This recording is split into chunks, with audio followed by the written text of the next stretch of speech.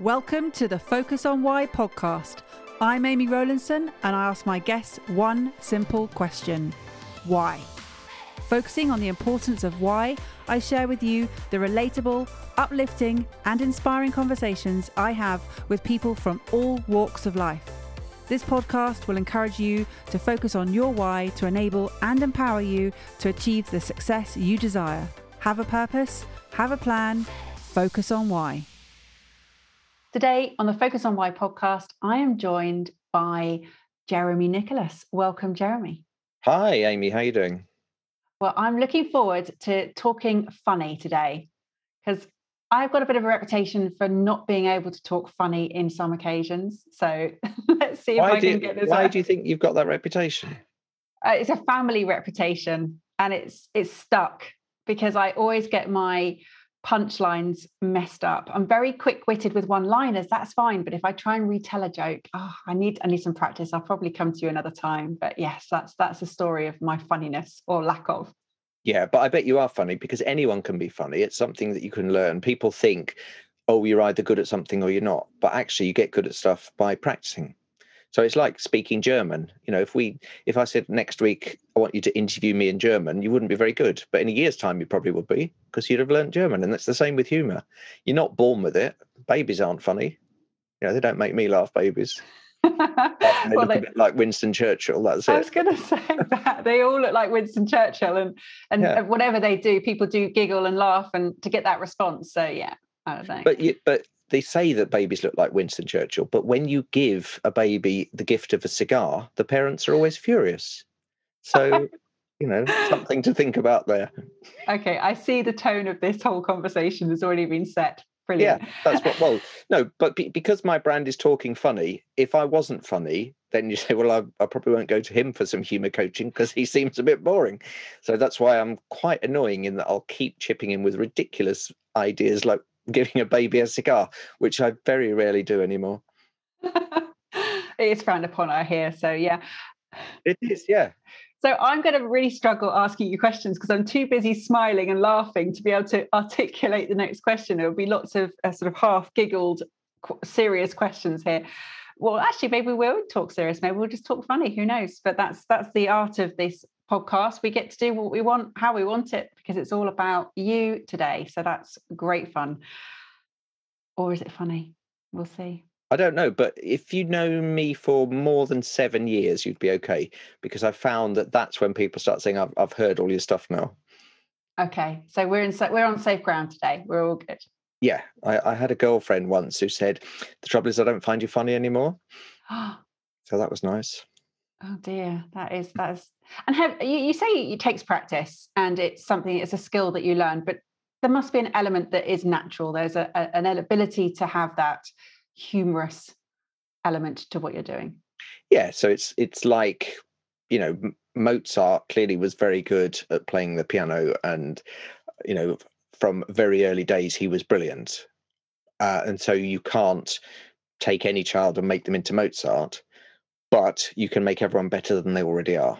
So it's like in football, some footballers are just geniuses, like George Best or Ronaldo or somebody, and others can be really good players that can just be coached and become brilliant, like Frank Lampard, just really worked hard and became one of the best players England's ever had. So I used to be the stadium announcer at West Ham, and where Frank Lampard began his career, and his dad played for West Ham as well, who was also called Frank Lampard. And there's a tea bar at West Ham at the old ground called the Frank Lampard Tea Bar, which I always used to have my tea in before a game. And then I became the announcer. And then I used to call him Frank Lampard Jr. when he first started, because everyone knew his dad as Frank Lampard, who was also the assistant manager. Sorry, this is not a boring football story. There will be something funny coming along in a moment. And after he'd been in the team for about a year, the message came, Frank says, can you just call him Frank Lampard now when he scores a goal? He doesn't like to be called Junior. So I said, fair enough, because I thought he was great. And then he joined Chelsea, and when he came back, he scored against us. And I said, goal for Chelsea scored by Frank Lampard Jr. And everyone went, ooh. Because I think in Cockney terms, what I'd done was mugged him off, I think is the expression. You did. Is that Mockney, though, really? Well, no, because I grew up in East London. I just don't sound like a Cockney because my mum was a primary school teacher and made me talk proper like what she did. What I meant was, is it isn't mugging off is like a popular term. It wasn't a proper Cockney rhyming slang or Oh, it's not Cockney. rhyming slang. No, No. it's like doing them up like a kipper. It's just a phrase. It doesn't rhyme with anything like apples and pears or Ruby Murray. Yeah, both my kids were born in Whitechapel, so they're proper East End kids. Okay, so do they support West Ham? Well, as a family, we do. Forever blowing bubbles. Oh, lovely.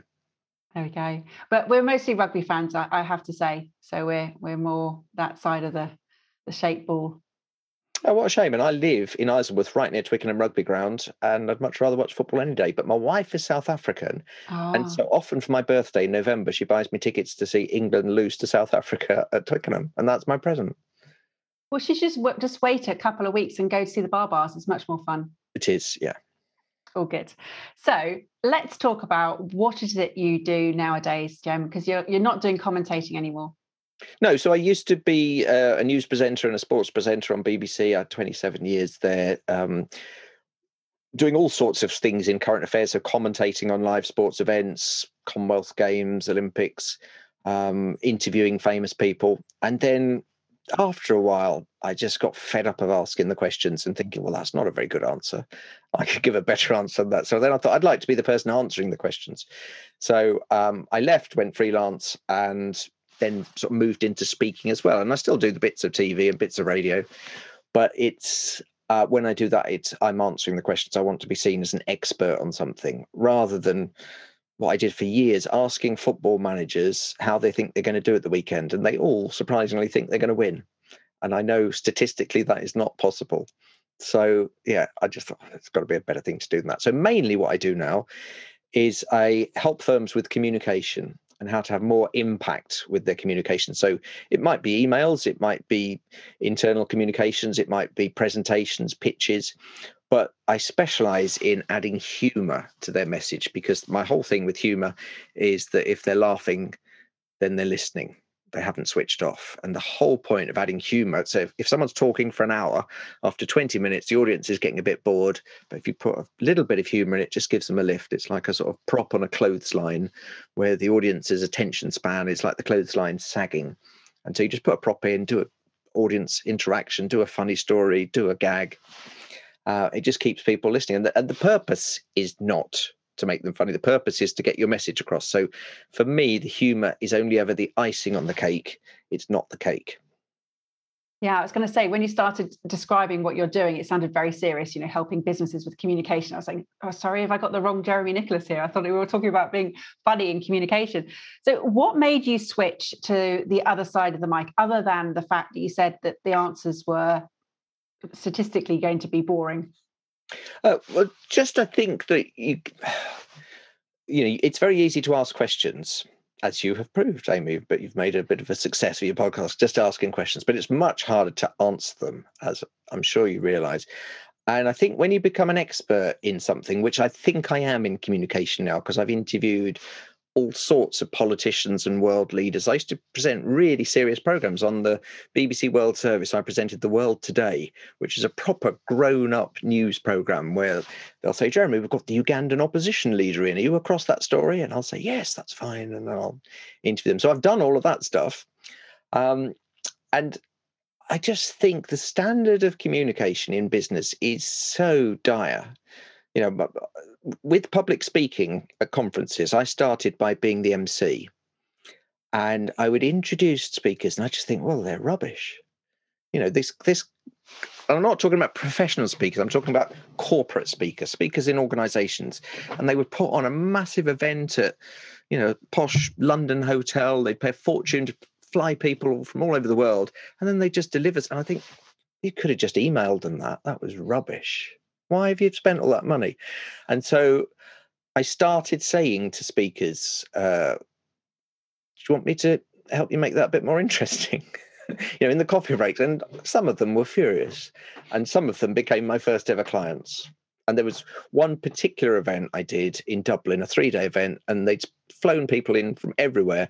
And the chief exec was just dull. And I said, he said, well, do you have any advice on how we can make this better next year? And I said, yeah, make your talk more interesting, because honestly. And he said, well, I'm glad you said that, because no one's ever told me that before. Because no one ever tells the boss they're not very good because they're worried about their job. But there's so many little techniques that you can do that will just mean that people will hang off your every word and they'll lean in. So it's all about making people lean in to listen more, rather than just sit back and think, oh, how much longer is this person going on for? So you're the Sheryl Sandberg in the communication funniness world. Am I? Humor. You're encouraging people to lean in. Yeah. Okay. Oh, Sheryl Sandberg, right? Yes, I was thinking of Cheryl Cole. I thought, has she married a different footballer called Sandberg? Yes. No, she's the lean-in lady. Yeah. Yeah, it is.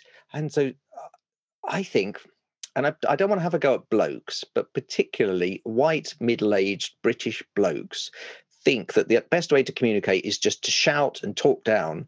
And actually, sometimes if you're soft-spoken, so that people actually have to lean in a little bit, and you're not just talking about yourself and ranting, you're actually giving some information that the audience could benefit from, then they will listen.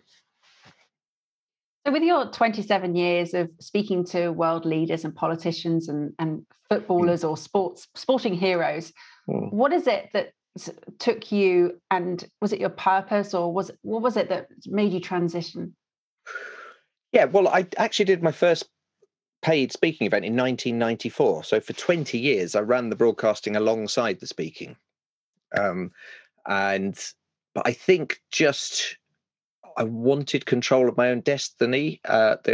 The thing that made me leave the BBC and go freelance, that made me sort of pick my ball up and say, I'm not playing anymore and I'm taking my ball with me, was that I wanted to do a voiceover for Maynard's Wine Gums. And the BBC said I couldn't do it because they wouldn't let a staff person be the voice of Wine Gums on ITV. And so I said, well, I am going to do it. And so I left to do that. And I got quite a nice little series of voiceovers. And I became the voice of FIFA, the FIFA video game, which is the best-selling video game in the world in the football area. And I'm the voice of 11 different games from FIFA 06 up to FIFA 16, which is considered quite prestigious when I'm particularly in South Africa in a restaurant. And my wife usually tells the waiter, he's the voice of the FIFA gamer. And then I get a whole load of different waiters and customers coming over saying, can you say goal for Manchester United scored by, and they all support Manchester United or Liverpool. I've never met anyone abroad that supports West Ham, but it's just exciting. And if anyone, do you have children that play FIFA? My son does, yes. Right. He'll be very excited to know this. I didn't know this about you. So okay, I'm just scoring some points. His name's Eddie. Eddie Rowlinson. And what team does he support? At the moment I don't think he does. Well, let's say England. So okay, yes. So this little bit's for him. Goal for England scored by Eddie Rowlinson. And he'll say, that's not the voice of the FIFA game, because he'll have played some game from FIFA 17 onwards, and I'm only 06 up to 16. Oh, well. Well, it sounded great anyway. Well, I'll just say that he was he forgot that bit when he was playing when he was younger. No, it's all good. All good. So putting the sort of ball metaphor aside and the Maynard Wine Gums aside, what have been the moments that you've really enjoyed? In my broadcasting career, I really enjoyed working at the Commonwealth Games in Manchester. I really enjoyed the Paralympics, when with 2 days' notice, I became the athletics commentator for the whole world for the Paralympics. So there's a thing called the Global Feed, and the Global Feed is provided by the Olympic movement, all Olympic Games and all Paralympics, as a commentary that anyone can use for free. So obviously, all the TV companies all come over with their commentators to feature the big races and big swimming events that involve their athletes. But there's not room for everyone to be inside that stadium. So there'll be a generic commentary that's provided. And the person who was doing the athletics went sick. And so I got called in. I didn't know anything about Paralympic sport, really. And I literally just had to mug up on it in a couple of days and then do my best. So I was very... And was that for the 2012? That was 2012 in London, yeah. And all the while, I was so worried about saying the wrong thing. I remember talking about Oscar Pistorius running the last leg for South Africa in the relay. I thought, can I say that? Last leg? He hasn't got any legs. Is that allowed? And that was fine. And there were a few other things I never did get told off by anyone. But someone got told off. One of the other commentators got told off because someone won a gold medal, and they said it was tragic that he'd lost his leg in an accident. And the Paralympic organisers said, we don't regard it as tragic, otherwise he wouldn't have won the gold medal. And with the other commentators, we did have a drink afterwards, and we did say, I think probably he would think it was still quite tragic. And I don't know about you, but I would rather have my leg than the gold medal. But that wasn't the message. So it was definitely a question for the programme, The Last Leg, to ask them that exact question. I absolutely love that spin-off. That was so good. And I still watch it now. It's fantastic. Yeah, see, now that's the name of a programme. But in these pioneering days of 2012, I just thought, can I say that? Am I allowed to say that? So yeah, I was quite proud of doing that, commentating on FA Cup finals.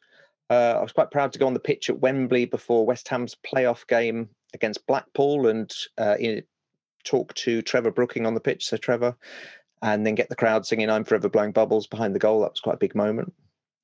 Introducing Tony Blair to the crowd at Twickenham when I was the stadium announcer there was quite exciting, and he got booed. And then I introduced Mylene Class from Hearsay, and she got cheered. Quite a contrast. I've always quite liked doing the panel game. So I was on Sandy Toksvig's team on Call My Bluff a couple of times. That was a lot of fun. And I did a show called Noel's Telly Years. They did a sort of celebrity version of that. And I beat Emlyn Hughes and Gemma Craven do you remember Gemma Craven, Slipper and the Rose, the Cinderella story? I remember Emlyn Hughes. Yeah, from Liverpool. Yeah. And Craven, any relation to John Craven? No. No, okay. Well, no, she didn't have a paper round. She was Cinderella in a thing called Slipper and the Rose. She was very good, but not as good at television trivia as me and Emlyn. Brilliant. So did you set yourself up to be a broadcaster? Was this your plan from day one? No, not at all. So as a kid, I liked music and I liked football and I liked commentating on Subbuteo football matches. And in the summer, just to get some fresh air, Subbuteo cricket matches. But still indoors, so that's clearly a hilarious line about fresh air. So I've never said that before. So if it makes me laugh, it's because I've never heard it before. And I remember, I was good at maths and I was good at English and history.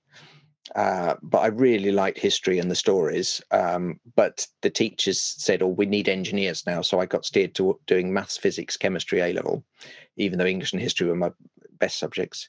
And then I went off to do engineering at university, which is a bit weird. I didn't really have any ambition to be an engineer.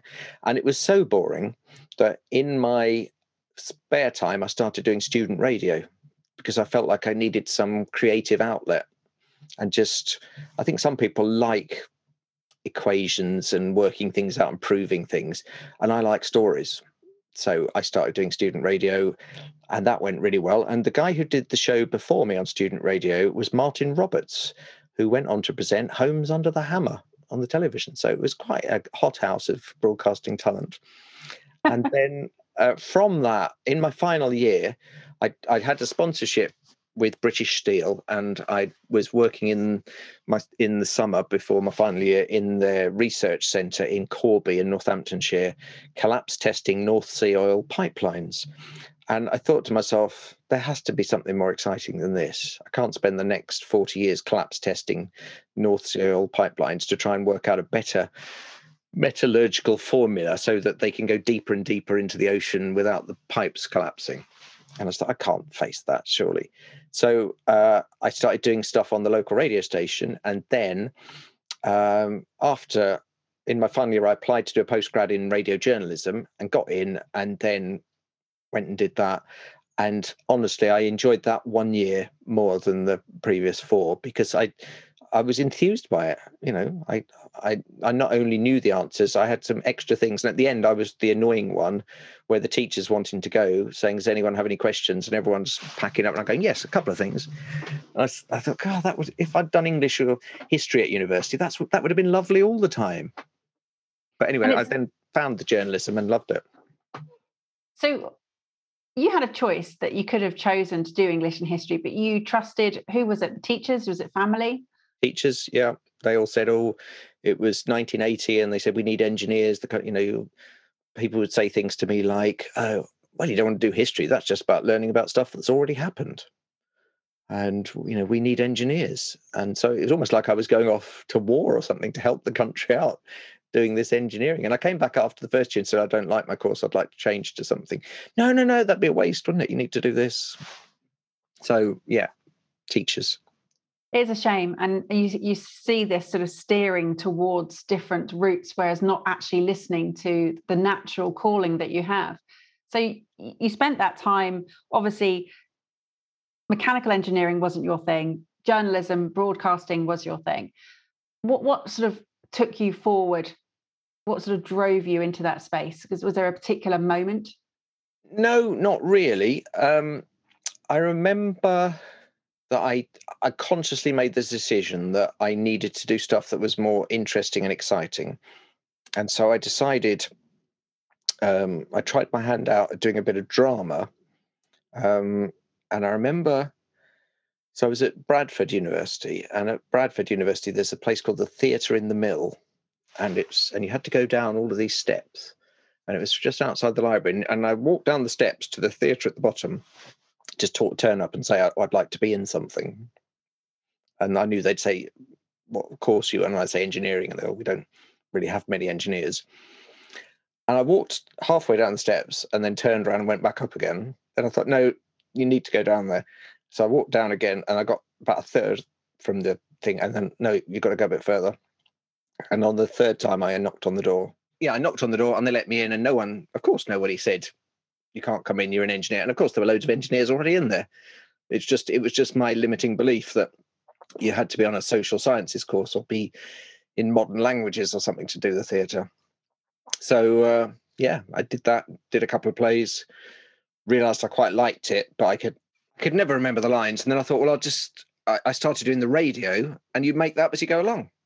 So I thought, well, that's perfect. It's like doing theatre, but you write your own script as you go along. And it is a tricky one, remembering lines, because I can't remember lines very well. I much prefer being in a natural space and in the moment. It's easier. I like preparing, but I'm not. I just don't have that retention, that ability to retain huge chunks of lines. So I don't think I remember being a child, just really struggling with school plays with that. And I think what I found is that I'm quite good off the cuff, and it's I don't get any better with practice. That's the thing. Some people can just practice over and get really, really good. I'm quite good to start with. I don't get much better. So when I remember being in a sort of spoof of Star Trek, a comedy review about Star Trek. It was called Starstruck, The Search for Spock's Ears. And I inexplicably jumped from scene 3 to scene 5. I was Captain Kirk. And everyone just looked at me like, what have you done there? And I just got us back to scene 3 with a few ad libs, but it scared the life out of everyone. And I thought, oh, that's quite good. But I could see that I wasn't really a team player because everyone else was just sticking to what it was. So since then, I've done a lot of improv. And I love improv because you're making it up as you go along. And I don't know if it's because I'm lazy that I don't like to learn things, or if I just enjoyed the fun of making it up. Has humour always been a part of you? Was it something as a child you always gravitated towards?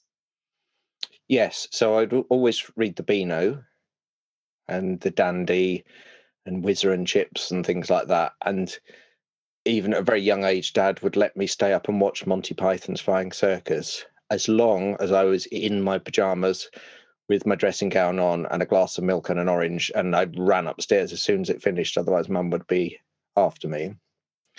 And so I just grew up watching the Two Ronnies and Porridge and all those sort of comedies, The Good Life, Reggie Perrin. And I remember Dad one Christmas bought the family a present as a whole, and it was a tape recorder, just a cassette deck, record and play with a microphone and some C90 cassettes that would record 45 minutes each side. And I recorded the Two Ronnies, and I just learned all the routines and then went to school and performed the routines. And that was great. And I still knew them years later. So much so that when I met my wife, who's South African, I realised that they didn't have British television in South Africa because there was a cultural boycott because of apartheid. So the BBC and ITV wouldn't sell their programmes to South Africa, so they only had American telly. So I could use jokes from Ronnie Barker and Ronnie Corbett to woo my wife before she realised they weren't mine. Oh, I love that. And in terms of using it in business and the mission behind how helping business people become more attractive to their audience, how do you help people to not sort of overstep that mark? Because there is always a line in humour. Yeah, so I think one of the things, you want to show them how to do it, but the big thing is telling them what not to do. Because you must have been at events where somebody has decided to print out some jokes off the internet, and they're sort of Tommy Cooper style jokes, and drop them in. Well, that's never going to work. Or they'll say things that are just not appropriate. I was at a conference just before lockdown, and a speaker from the stage said, we didn't have paedophiles in my day. We had to buy our own sweets. And I just thought, in what world would that be an appropriate thing to say? Why on earth? And I just thought, if I was the MC, but if I'd been in the audience, I would think, well, I'd never want to do business with that man. Why on earth would he think, there's a lot of people that say stuff that they've heard somebody at the golf club say, and other people laugh, so they think it will be all right in a corporate environment, and it's just not. And they say things that are sexist or homophobic, and they think, oh, I know you're not meant to say it, but. And I always think, well, it's not that you're not meant to say it, it's that we would hope you wouldn't even think it. And the number of times I've seen people completely destroy any chance of building rapport by saying stuff that's just completely inappropriate.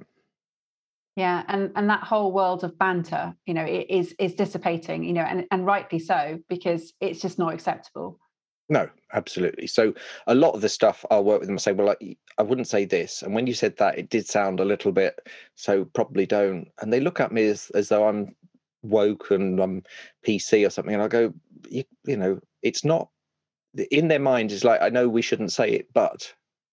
And I always say, just don't say it. Don't even think it.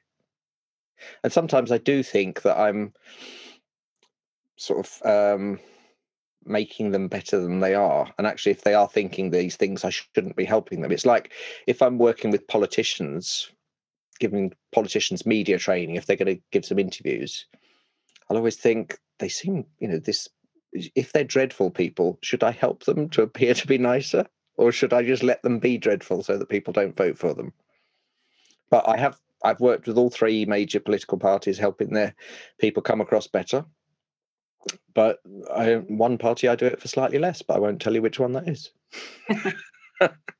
And it is really important, the humour, because at the end of the day, it's a physiological benefit that we have when we are laughing. It's not just, to attract people, to wake them up or prop them up in the middle of that washing line where they're sagging a bit in their talk. It's more than that. Yeah, I think so. It's hard to be angry with something if you're laughing at it. So it's something that, say, in the Second World War was used a lot. In the East End of London, there would be lots of jokey stuff, songs about Hitler only having one testicle, when actually I think he probably had two. And there's no evidence that one of them was being stored in the Albert Hall. And why would it be in the Albert Hall anyway? That's not a museum. It would probably be in the Science Museum. So, but that was a way of, people were scared. And so to make it all right, and so that I don't know if the children would sing it, but I suspect they would. It would be like, we can mock that person, and then they're not as scary. And it happens in all sorts of situations when we're in adversity. Humor is a great leveler. It brings people together. If you're laughing with people, then you're more likely to like them. So it's a great way of bonding. And people always say, "Oh, I don't think you should use humor, in serious situations." That's exactly when you should use it, because not only does it bond you together as a group, but also it gets rid of all the nervous tension and the worry. It's a great relaxer. There's nothing better than a laugh to get rid of your tension. So that's why people on a Friday night will go to the Comedy Store in Leicester Square in London, they'll have a drink, they'll laugh with their mates, and nothing seems so bad.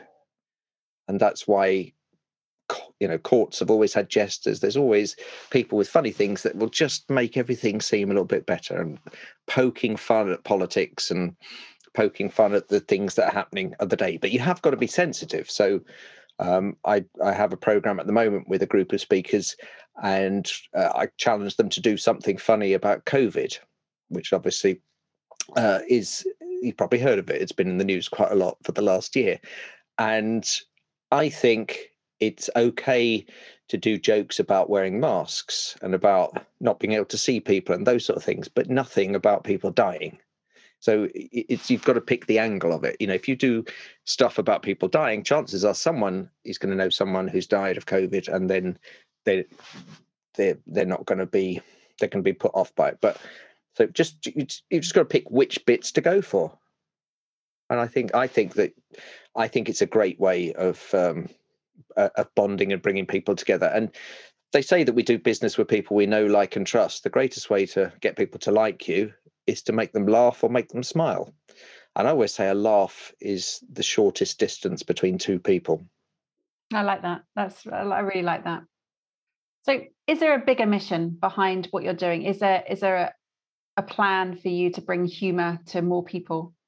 Well, I think my mission is to make conferences more bearable, to make people not feel how uncomfortable the seating is.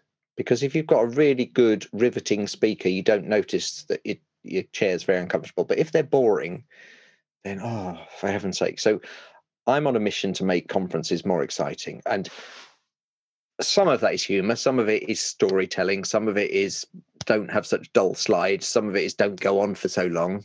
I hate it when people speak for an hour. I think do 20 minutes of questions, and then let's have 20 minutes extra for coffee. So all of those things, I just think we're stuck in this rut in communication where everyone does it the way we've always done it. And that is standing up with one person talking, and they've got some dull slides behind them that go back to the days of overhead projectors and their charts with too much information on. I think just tell us a story that will resonate with us, make us laugh, and we'll think, I'll remember that tomorrow. Because the other thing about humor is that it anchors a story in your memory. Because, what was that thing that said that was funny? Oh, yeah. And then you'll repeat it the next day to someone else, and you've passed it on. So the humor and the story, it's almost like nectar and pollen and bees. You're attracting them into your flower because they're after the pollen, but then inadvertently they're spreading it. So you're attracting people into your story because it's funny, and it makes them want to spread it and tell someone else because it was funny, and they think, I'll get the kudos of the laugh myself. But you're spreading your message. And in spreading your message, is it a case of when you are retelling a story that's a context, it's the moment that sets up the humor, or is it that it can be portable and you can take it into different spaces? Yeah, well, I think portability is the main thing, and that's why it has to be easy to remember. And the trouble is, it does become like Chinese whispers, and people get things wrong. So someone told me the other day, I'm trying to remember how wrong it was because I know what it is. I know what the real answer is. So yeah, how do you make Lady Gaga cry? Poke her in the face. And I thought, I know what it should be. It should be, how do you make Lady Gaga cry? Poker face. Because she had a song, Poker Face, but she didn't have a song called Poker in the Face. So people always get it just slightly wrong. And that's why you've got to make it very easy for them to carry across. So as a kid, one of my favorite jokes when I was 10 was, I don't know if you ever read the Beano or any comics where they had those funny books, and it would be Haunted House by Hugo First, that sort of thing. I can see that you did read that sort of thing. And my favorite one was 50 Years in the Saddle by Captain Sawbum. And I thought that was hilarious until the next day I heard a big kid in the playground say 50 Years in the Saddle by Major Bumsaw.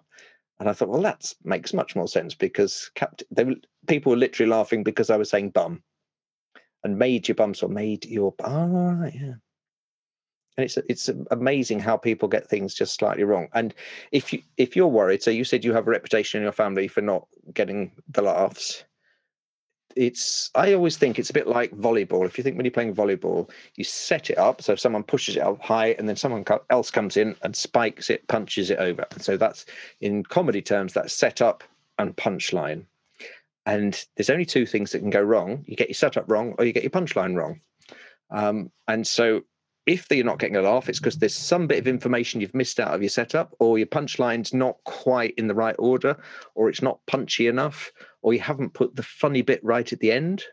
A number of times I see speakers that will put the funny bit in the middle and then say a few other words afterwards. And because of that, people stop laughing because they think there's more to come. And it's, someone will say something funny and they'll go, yes, so that happened. And everyone's thinking, is this going to be something else? No, that's just nothing. So you've always got to slide to the end, the funny bit, pause, full stop, have a glass of water, wait for them to laugh. And even if you've got to wait 2 hours, eventually they will laugh. Yeah, absolutely right. And when I think about it, it's often they sort of turn to me and say, oh, that was really funny, because it's a quick wit one-liner that I've responded in, as opposed to the whole volleyball play. Yeah, short is always better. I'm 5'8". I was going to ask you what the favourite jokes are, but it never really works like that, does it? It has to be you can't just sort of set someone up like that and say, tell us your funniest joke. No, and also I don't really do jokes. I do funny lines and I do stories. And when I do my Talking Funny for Speakers program, my first week one is don't tell jokes, tell stories, because jokes put your audience under pressure, because they might not get it. They might have heard it before. They might not think it's funny. If you do a funny line, but it doesn't necessarily sound like it's meant to be funny, if they get it, they'll laugh. If they don't, it's fine. So you just take that pressure off, to take away the expectation. But the number of times I'll see people at events saying, I heard a very funny story the other day. And I'll think, why would you say that? Because instantly the audience folds their arms and goes, well, we'll be the judge of that. So it's much better just to put it in normally. If they don't get it, fine. If they do get it, brilliant. And there's 10% of people that will never get anything. They just don't have a funny bone. And another 10% that will laugh at pretty much anything. And then there's, of the 80% left, 40% of those will laugh if they like it. And the other 40% will laugh, but only if somebody else starts laughing. Because they need it confirmed. They think it's funny, but they're not quite sure. So they'll just wait to see if anyone else laughs. And what you've got to make sure is that your 10%, which I call the fire starters, you've got some fire starters in the room. So I do a lot of events with the Professional Speaking Association. So I want Mark Lee in the front row there, because he has a really good laugh. I want Emma Sutton in the front row there. And there's a few other people that I might want there and there. And what you then do is, when you get little bits of laughter from those areas, you then put the full attention on those as though they're on a barbecue and they're the fire starters and you're throwing paraffin on. And then the flames will spread around the room. But bear in mind, 10% won't laugh at anything ever, because not everyone has a sense of humour. It's really interesting. And so you can't please everyone, is what you're saying. Yeah. And also, you're more likely to make people laugh if you don't appear not to be trying. So if and when I'm working with business owners on their key message, if they look like they've deliberately tried to put some funny lines in, people will think, oh, they think they're clever. But if they have some funny lines that they've put in that they appear to have just made up, so they're chatting and it's, oh, this has just occurred to me, then they'll love it. And the secret is saying the funny lines as though it looks as though you've just thought of them. Because then, particularly British audiences, and humour's different all across the world, but particularly British audiences like it when you seemingly effortlessly keep coming up with stuff. And I used to do a programme on ITV where I would interview comedians at a different comedy club each week. And I remember interviewing one comic really early on, and I said, how much of your stuff is the same every night? And he said, all of it. It's all exactly the same every night. Why? I write 20 minutes and then I do it for a year. Why would I? Can you imagine how much work it would be if I did a different 20 minutes each night? And I thought, well, yeah, of course. If you think about it, of course that's true. If you go and see an actor, they don't change their lines. So why would a comedian? And obviously some are very good at the banter that they might do at the start and at the end, but the bulk of it will be the same every single time, and they'll deliver it in exactly the right order because they've worked out what is the right order to get a laugh. It's the only thing I'm serious about is comedy. I get a bit like a lecturer, and I apologise for that. I love it. And do you feel that this is your space? This is where you're going to remain for the rest of your years? Yeah, I think so. I think it took me a long time to get here. I think if I'd done English and history and gone to Cambridge and got in with the Footlights set and, you know, the Monty Python, David Mitchell ones, I'd have been flying, rather than going to some grim northern city to do engineering. And, you know, no one had aspirations to do funny stuff. I think on the Venn diagram of life, where you've got humor as one big circle and business as another big circle, there's a very little narrow bit that's the crossover between humor and business, and that's where I sit. And I've done stand-up comedy, and I know that I'm not funny enough. And the reason I'm not funny enough is because I don't care enough about making them laugh. Because once I've made them laugh, I want to find another way, a different way of doing it. And the thought of doing the same 20 minutes every night drives me mad. So that's why I've always liked radio, where you're making up as you go along. But what I do like is information and education. And my mum's a teacher, my big sister's a teacher, both my godmothers were teachers. And I think I'm really a teacher, but I can't. I've always liked to make it humorous. So in my days as a television news reporter, I would like to say, you know, the ideal thing is you turn up at an event, you say, here, something has happened earlier before we were here. Something was happening. I'm here now talking to people that watched whatever it was happening, and back to you in the studio. And I'd always think, if I could just find a little bit of twist on the words that would just, for some people watching, would think, oh, he's thought about that. That's quite clever. That's quite funny. And I always think there's not, being funny and being clever are very similar. And I don't like the form of comedy where it's just gutter level. I think there's some writers that I will read and I just think, oh, I love what you've done with that.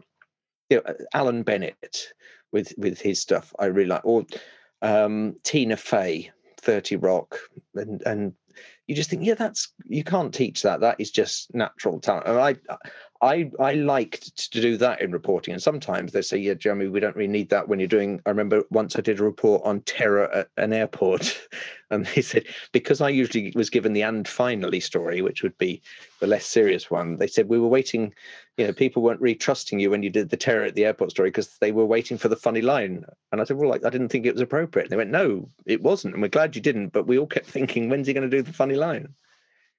So, yeah, I think that I have found my area. I'm not funny enough to be a comic, and I don't want to be. And I do always want the message to be more important than the humor. But I do think the humor is vital, and it is the icing on the cake, and it's that spoonful of sugar that helps the medicine go down. And the thing is, it's quite I always think once you've found your niche, you know when you're there, when, first of all, it's lucrative, you can earn a lot of money from it. And secondly, when it doesn't feel like work.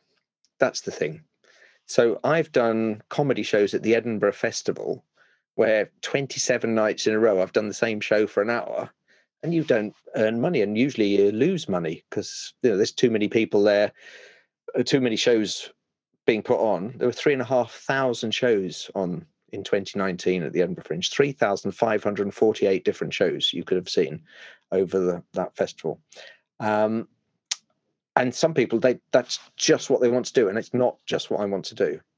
So, but you can earn good money if you solve a problem for somebody. And the problem that I solve is that a lot of business speakers are very boring, and the thing is, 90% of them have no idea. And there's only a very small percentage that will ever do anything about it because they don't have any idea. And they don't like the idea of someone saying, I can make you more entertaining. But those ones that are enlightened enough to know that they need it, they will pay handsomely for it. And so now I am in that area where I think, well, I can earn good money and I don't really have to think about it. So far today, I've had 2 sessions with people where they've presented their talks to me, and I've said, what you could do is put this here, swap that round, and I don't even need to think about that. It's just obvious to me. And I think that's when you know you're doing your right thing.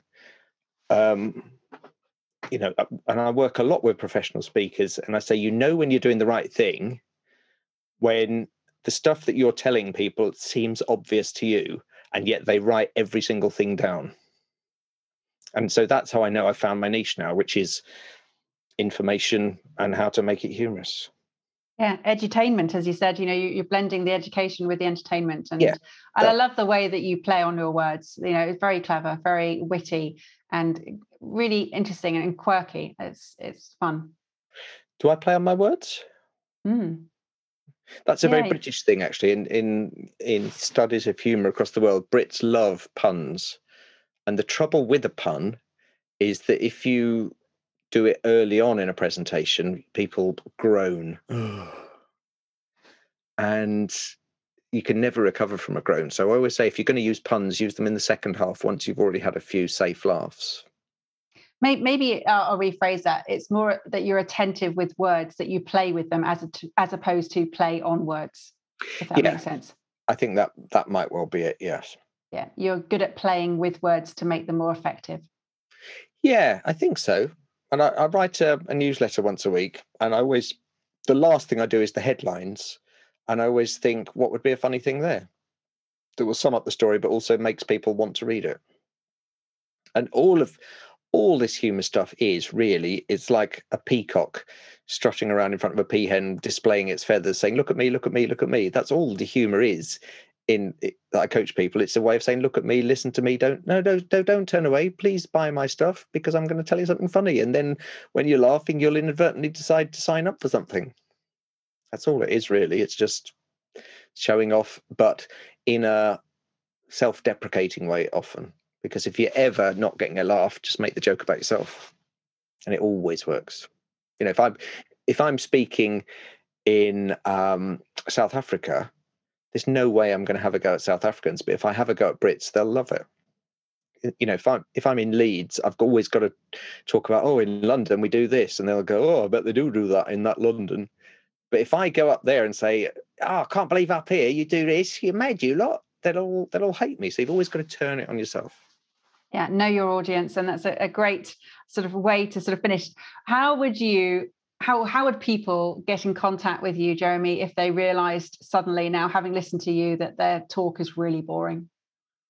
Yeah, so I wanted to write a book called The Boring Speaker's Handbook, and my mastermind group talked me out of it. And I still think that would sell, because they said no one would want to take to a till a book called The Boring Speaker's Handbook, because no one likes to admit they're boring, or they might think it's a manual on how to be boring. I don't know why I've suddenly mentioned that, but it just popped into my head. How to get in touch with me? So jeremynicholas.co.uk. I'm on LinkedIn, I'm on Twitter, Instagram, Clubhouse. I run a club on Clubhouse called Talking Funny. The main reason to get in touch with me is if you need some speaker coaching, if you need some mentoring as a professional speaker, if you need any media coaching. So this is a thing I do where people are going to go on TV or radio and talk about something. I'll say, these are the 10 questions they're most likely to ask you. I do a lot of stuff with authors on that, all dating back to the days when I used to do the afternoon show on BBC London. And I interviewed a famous novelist, and she's famous now, but this was her first novel. And my opening question was, so tell me, what's your book about? And she said, you've caught me on the hop a bit there. And I just thought, what? How can that have caught you on the hop? That's the most general question. So I said, so tell me about the main character in your book. And she said, which one were you thinking of? And of course, I hadn't read the book. I had 6 guests a day, 5 days a week. So that is that media training. So yeah, speaker coaching, humor coaching, media training, emceeing if we ever get back to being able to go out to events, and then the keynoting's the big one on communication with impact and humor. Fantastic. And do you have some final words for us, Jeremy? Some final words on what? Oh, sorry. Should I have brought this to some kind of neat conclusion? Well, I just want to say, let me take it to a nicer conclusion than that. Yeah, do that a nicer one, because that's a bit of a tricky one. No, I can think up some closing words. if you're ever worried about speaking, don't, because the best speakers are the ones that worry. I still get nervous every single time. If you're an introvert, don't worry, because the best speakers are introverts, and I still would consider myself an introvert, even though I sound very cocky. But I would, I would hate going up to someone in the car park at Tesco saying, "Have you got a £1 coin I could borrow for the trial?" I just wouldn't. I'd be absolutely mortified. So don't worry about anything like that. And just, if you think, should I use humor in something, just try it and see what happens. What's the worst thing that could happen? And I think just try it. And if it's not for you, don't do it. And a lot of people come to me and say, I'd like some help with stuff, but I'm just not funny. And I say, well, don't try then. Don't do it. It's not for everyone. But I think it's a real superpower that you can learn, and I would encourage everyone to learn it. So I just want to say thank you so much, Jeremy. It's been an absolute pleasure having you on the show. I really enjoyed all the different elements that you've shared about talking funny, and I am definitely going to commit myself to adding humour into my presentations. You'll be very pleased to hear. And if anyone would like to come on my Talking Funny program, I do it 4 times a year. And my next one's actually starting on April Fool's Day, which is, you'd think, oh, he's obviously picked that because of that. No, it's just, they just always start on Thursdays. And it's a 6-week program. You get 12 5-minute videos to watch. There's an online mastermind group, 6 exercises to do in your own time, and 6 times on a Thursday at 6 p.m. UK time, we come together and people try out the stuff that they've written as a result of the exercise I've given you. So yeah, Talking Funny for Speakers, and you can find details for that on jeremynicholas.co.uk. Fantastic. And do you have some final words for the audience, please? Yes, just bear in mind that humour is not the be all and end all. It's just an end to a means, and it can help people remember your message and like your message, and they're more likely to do business with you if they've enjoyed what you've done. So it's just a way of getting people to listen to what you're doing, and that's all it is. It's just a bit of fun, but it's really, really powerful. And I think much more so this century than the last century, which was so stuffy. Now people have such short attention spans. Give them a bit of humor and you've got them. Thank you for listening to the Focus on Why podcast. I'm Amy Rowlandson, and if you've enjoyed this episode, please leave me a 5-star Apple Podcast review. Connect with me on LinkedIn, Instagram and Facebook, and become a member of my inspiring, uplifting and positive Focus on Why Facebook group. I help people to focus on their why with clarity, uniting their passion with their purpose with a plan, to create the life they truly desire. If you would like me to help you focus on your why, then please book a free 20-minute coaching call via calendly.com/Amy Rowlandson. And if you haven't already, please sign up for the Friday Focus weekly newsletter via my website, amyrowlandson.com. Have a purpose, have a plan, focus on why.